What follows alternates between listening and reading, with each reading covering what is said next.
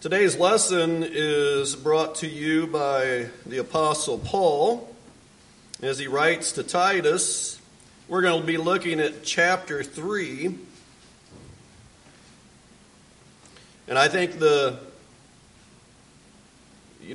message that we receive and was particularly pointed today at us for our communion, thinking about God could have done any kind of magnificent deeds, miracles, great and grand through Jesus Christ. Jesus did perform great miracles, right? But the reason he has changed our lives is not because we know his power, but because we know his love for us.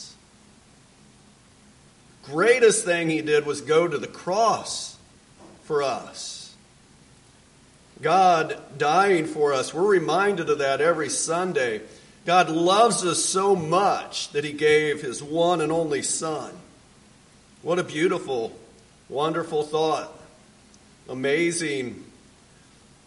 Beyond words, beyond description of what God has done for us personally.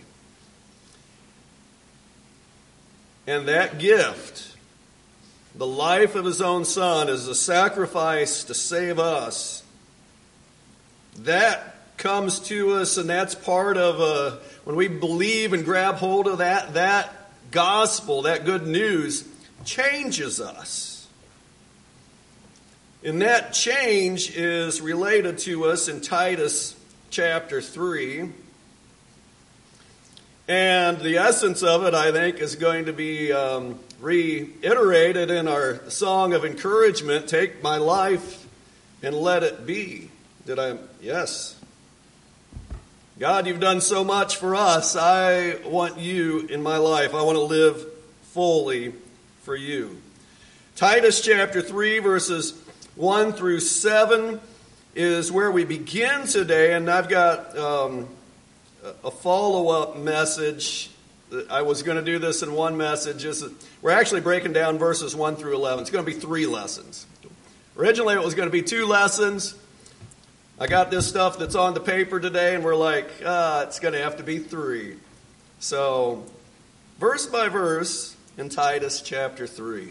You can follow along on the outline a little bit, but the main thing is to have your Bible opened and see what God says. I want to start with Titus chapter 2, verse number 15. So here is Paul talking to his young protege, this one who he is mentoring and telling him how to be a good minister, a great pastor and teacher for the church where he is at on the island of Crete. Verse 15 says, "These things speak and exhort and reprove with all authority. Let no one disregard you." So he had an agenda with everything he had to say before this. And we talked about that a little bit, especially in chapter 1. There were some people that were teaching some false doctrines. So he was saying you have to stand up against them. And now he just kind of summarized, you got to put the message forth, teach the truth, let no one disregard you. And then as you get to chapter 3, you see that kind of opens him up. And here's some more things, some very important things. I think some basic things about what it means to be a follower of Jesus. And he shares these points with him. So Titus chapter 3 and verse number 1. "Remind them to be subject to rulers, to authorities, to be obedient, to be ready for every good deed, to malign no one, to be peaceable, gentle, showing every consideration for all men. For we also once were foolish ourselves, disobedient, deceived, enslaved to various lusts and pleasures, spending our life in malice and envy, hateful, hating one another. But when the kindness of God our Savior and his love for mankind appeared, he saved us. So I'm just going to pause there. We'll save the rest for getting to that part for next week. But he basically lists some things here, some very basic things about the fact that as followers of Jesus, we are to be these things. This is who we are in Christ. If you are young in the faith, you can look here and you say, this is what it means to be a follower of Jesus. When you see the life of Christ, you see these things that are listed here. These things are exemplified by Christ Jesus in his life, and they are things for us to follow. We're to be reminded of this. And we must be reminded of these things constantly, because these, as we look at them today and just pause and think about each one of these one by one, it is hard to do. I'll say it's impossible to do. Much like it's impossible for a rich man to enter the kingdom of God, yet with God all things are possible. With God. With God we can do these things. With God we can be these things. So as followers of Jesus, we must, number one, be subject to rulers, to authorities. Be subject. Of course, on down the very next one says be obedient. What is it about us? We don't like to do that, do we? I know I didn't when I was a kid. There were times that I was, okay, I'll do that. But many times, somebody tell me something to do, and I'm like, I'm going to say I'll do it, but then I'm going to pause a little bit just to assert me into it, that I'm the one deciding to do it on my own good time when I want to. I always think back to probably the time when I was probably more junior high age, because I didn't have much homework before then, so I know I had homework. I was old enough to have homework. And I remember I'd come home from school. I always blamed my brother for turning the TV on. I don't think I ever did it, but maybe Rex beat me home, and he would get home and turn the TV on. I would sit down and start watching TV. He might take off, but I'd sit there and continue watching TV. My mom would say, Eric, do you have any homework? Yeah, I got some. Well, you think maybe now's a good time to get started on that? Yeah, I'm going to in a minute. I might have been telling myself I need to get up and do my homework. Now's the time for me to do my homework. I know I need to do it. But then I just watch one more show. Just wanting to assert my own authority, be my own person, make my own decisions, not listening to good old mom. We don't like to be subject to rulers.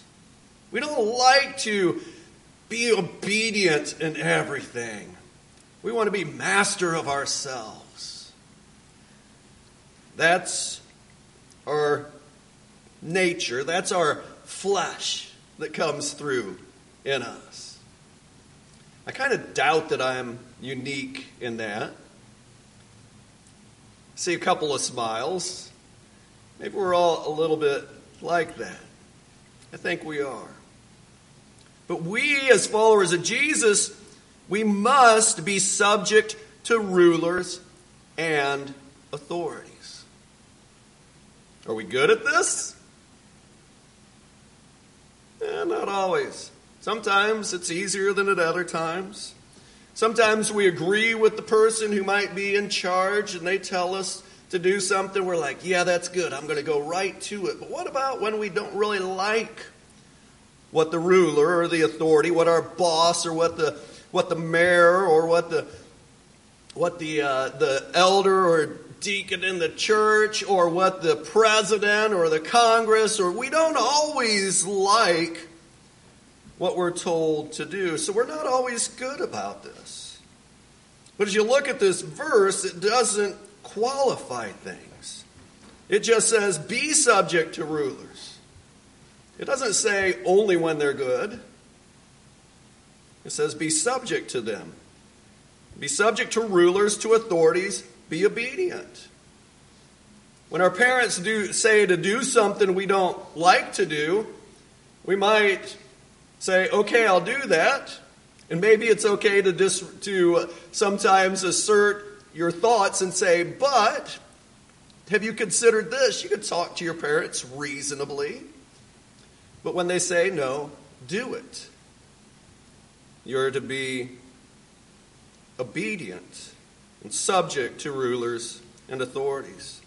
With us as adults, I just had to get that parent plug in there, right? Boys and everybody looking up, nods on the head, maybe. Us? What about us? When it comes to the political parties, man, everybody is so divided. And man, we might be gung-ho. Yeah, the government, hey, this is great, man. We got to listen and be obedient. And then the other party gets in, and we're like, oh, they're terrible. I'm not doing that. That's awful, and we start talking bad. God's word says, be subject to rulers and authorities. And the other question I have with this is, do we look for ways to be excused from this? When it comes to politics, I might not agree with the president. That's when I back up and I throw out my trump card. It's like, well, I'm not really subject to any person or anybody. I'm subject to that document. I'm subject to the Bill of Rights, the Declaration of Independence. That's what I follow. That's the authority. There might be some truth to that. I kind of like my argument. But the point is that we shouldn't make up excuses about whether or not we're going to follow the speed limit, whether or not we're going to pay some tax. We are obedient. We are subject to the rulers and authorities. We do what we are supposed to do. That's true with our parents. That's true with our boss. That's true with the government. It's any ruler, any authority. Be obedient. Be very good at that. Jesus is our model. He was very good at that. Number 2, be obedient. So the first 3 things that are mentioned there, they kind of all run together, don't they? Remind them to be subject to rulers, to authorities, to be obedient. So that just fits right with what we were talking about. And then a third thing is to be ready for every good deed. Be ready for every good deed. And I just love this kind of blanket statement. Well, hey, define every good deed. Good deed. What's it mean to be good? How am I supposed to be a good neighbor? How, we want to wrap our hands around it and say, it's this, it's this, it's this. Make it nice and easy. But he just makes that blanket say, hey, do good. Be ready. Always be prepared to do something good. Do you know what is good? Do you know what is good? A lot of the other things that are going to be defined in here and listed here are things that are good. Being obedient, being subject to the authorities, those are good things. There's a lot more good things than that. But know what is good. Know what is good. According to God's word, know what is good. Be ready to do it. And when you think about, as you go through your day, there are so many times that we have opportunities to do something good. There are opportunities sometimes we can do something good that is really significant. And then there are other times that we can do good that it just seems like a little bit, that's not that necessary. I don't really need to do that. There's no harm if I don't do that. But if you know something good to do and you don't do it, it is sin. So do good. Be prepared to do good.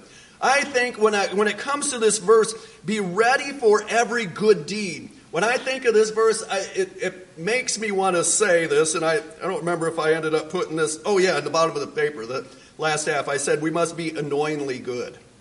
Right? So the reason I say that, and we shouldn't be annoying to people, right? But do you know someone who is so good that they are almost annoying?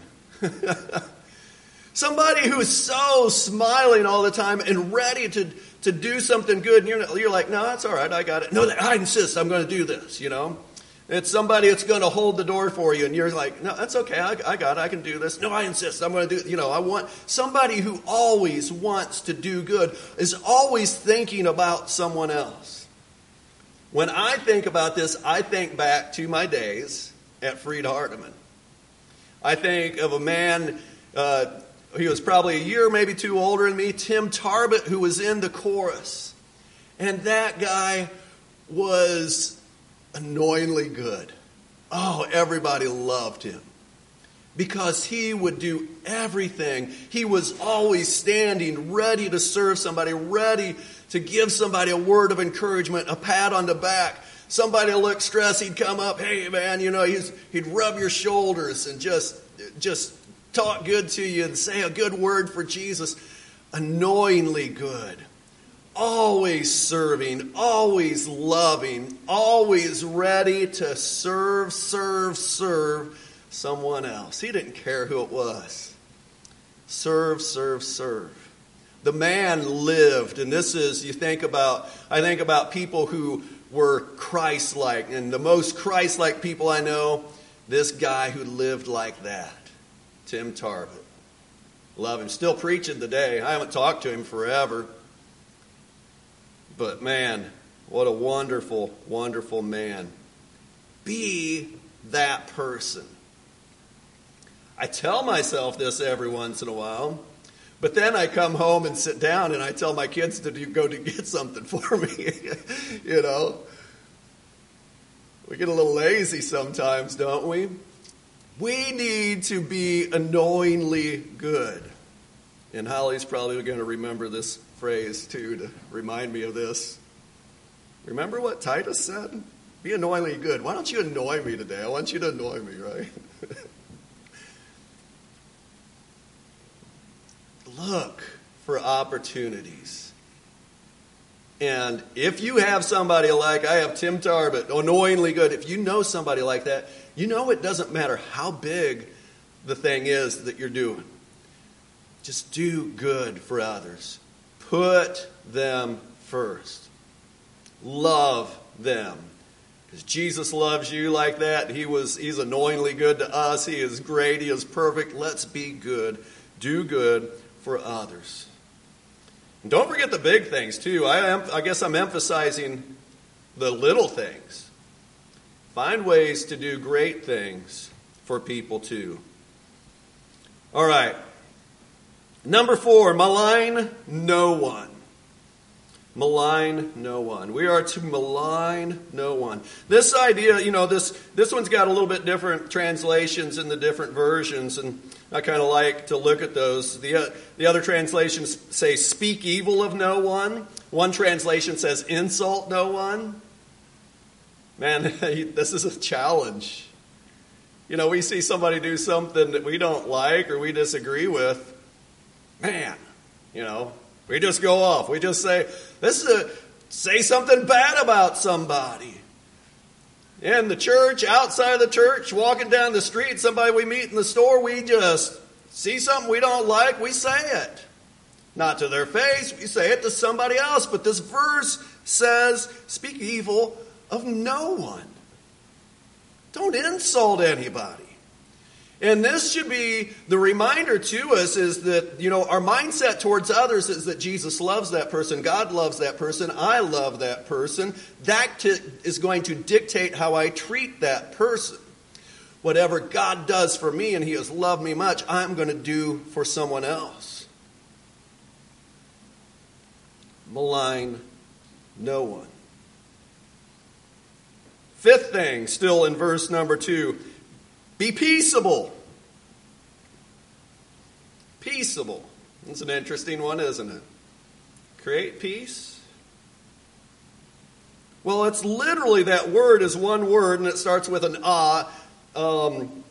amachos, I think.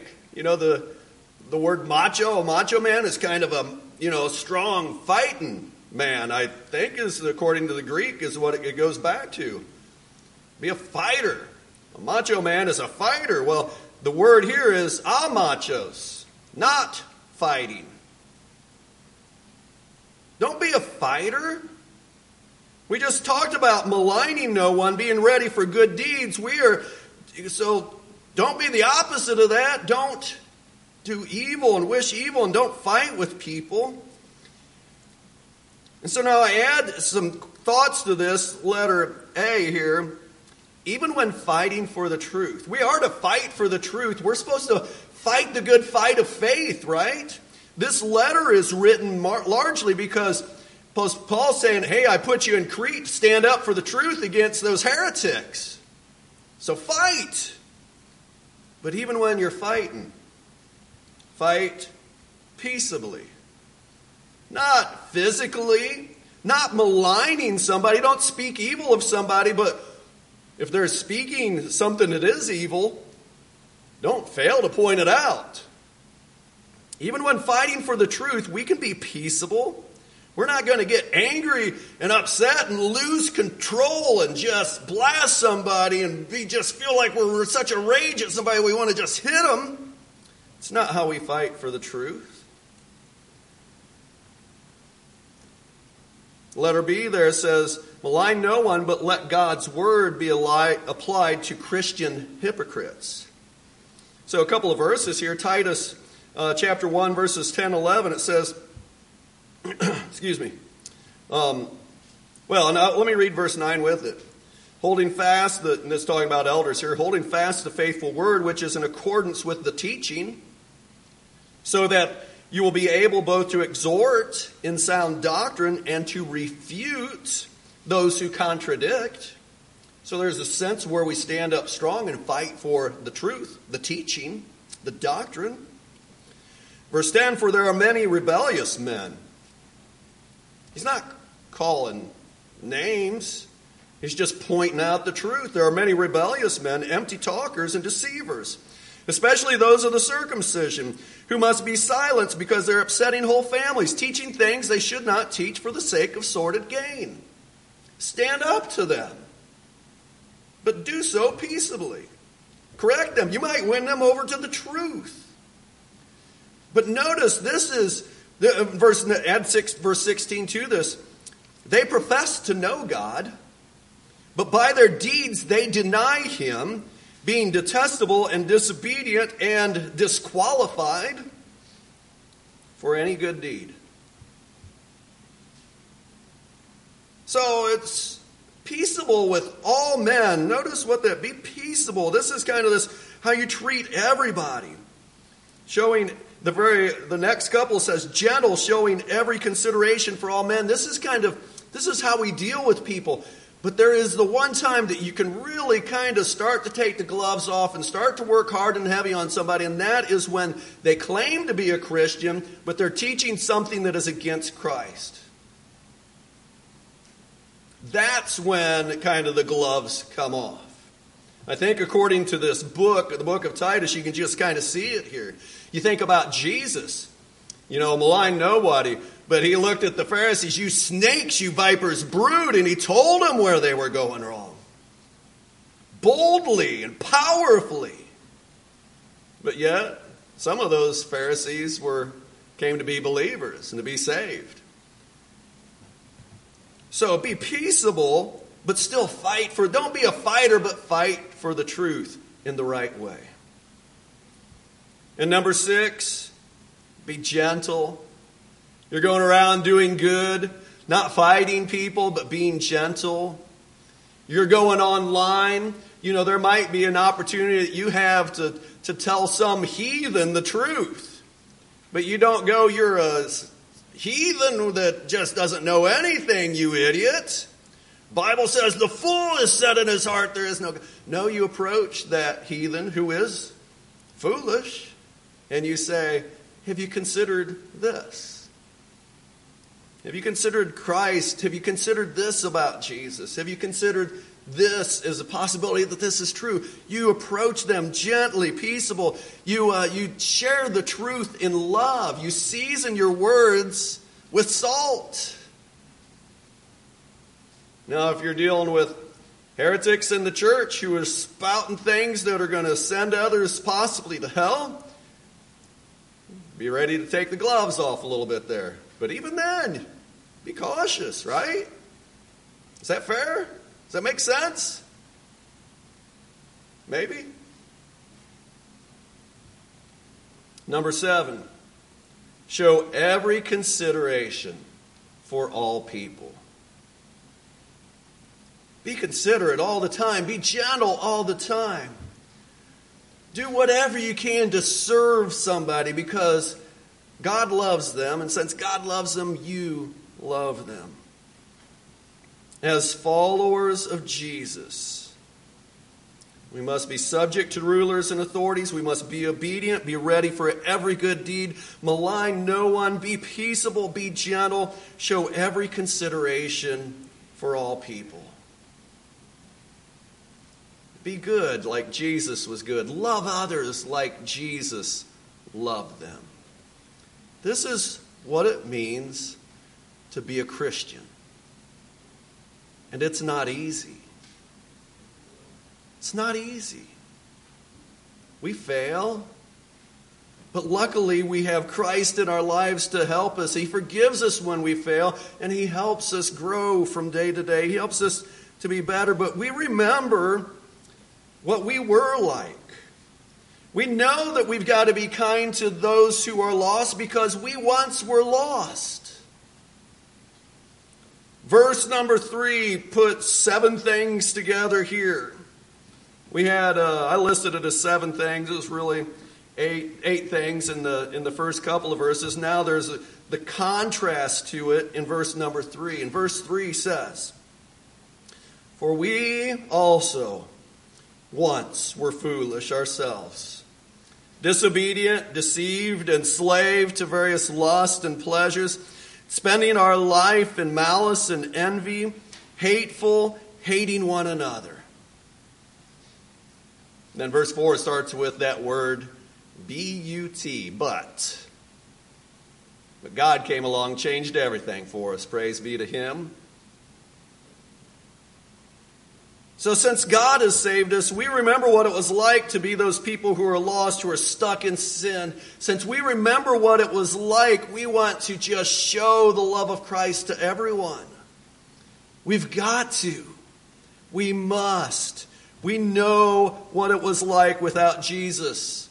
We don't want to go back to these things. Foolish, disobedient, deceived, enslaved to various lusts and pleasures, spending our lives in malice and envy. You know, envy is one. All these probably, there are times we got to pause and, I can't be like that. Yeah. You know, things. We don't need to, I don't like to use this proverb. We don't need to keep up with the Joneses, right? But in our case, we want to keep up with the Joneses because they live these annoyingly good lives. We want to keep up with our Joneses, Richard and Jane, right? But folks, those people, our next door neighbors that seem like they have all the stuff and all the gadgets or the nice car or the whatever it might be. We look at somebody else on Facebook and we think, man, that person's got it together. Oh, I wish I had this or I had that. You know, we don't envy any of that stuff. We don't want that because we've got Jesus. He's our everything. He's our all. We've got it. We are rich in Him. We don't need to spend our lives in malice and envy. We don't need to be the one hateful or hated. It's detestable. We don't want to be detestable to God when we live our lives in an evil way. We're detestable to others. People don't like evil people. Hating one another, fighting with one another. Let us be annoyingly good. Our life in Christ is a huge contrast to our former life. And I want to acknowledge as I say that, you know, there's that contrast from our current life in Christ to our former life. For some of us, it's, drastically different. Some people grew up in the church and were taught about Jesus, loved Jesus every day of their life. I remember another story from my chorus, if I may.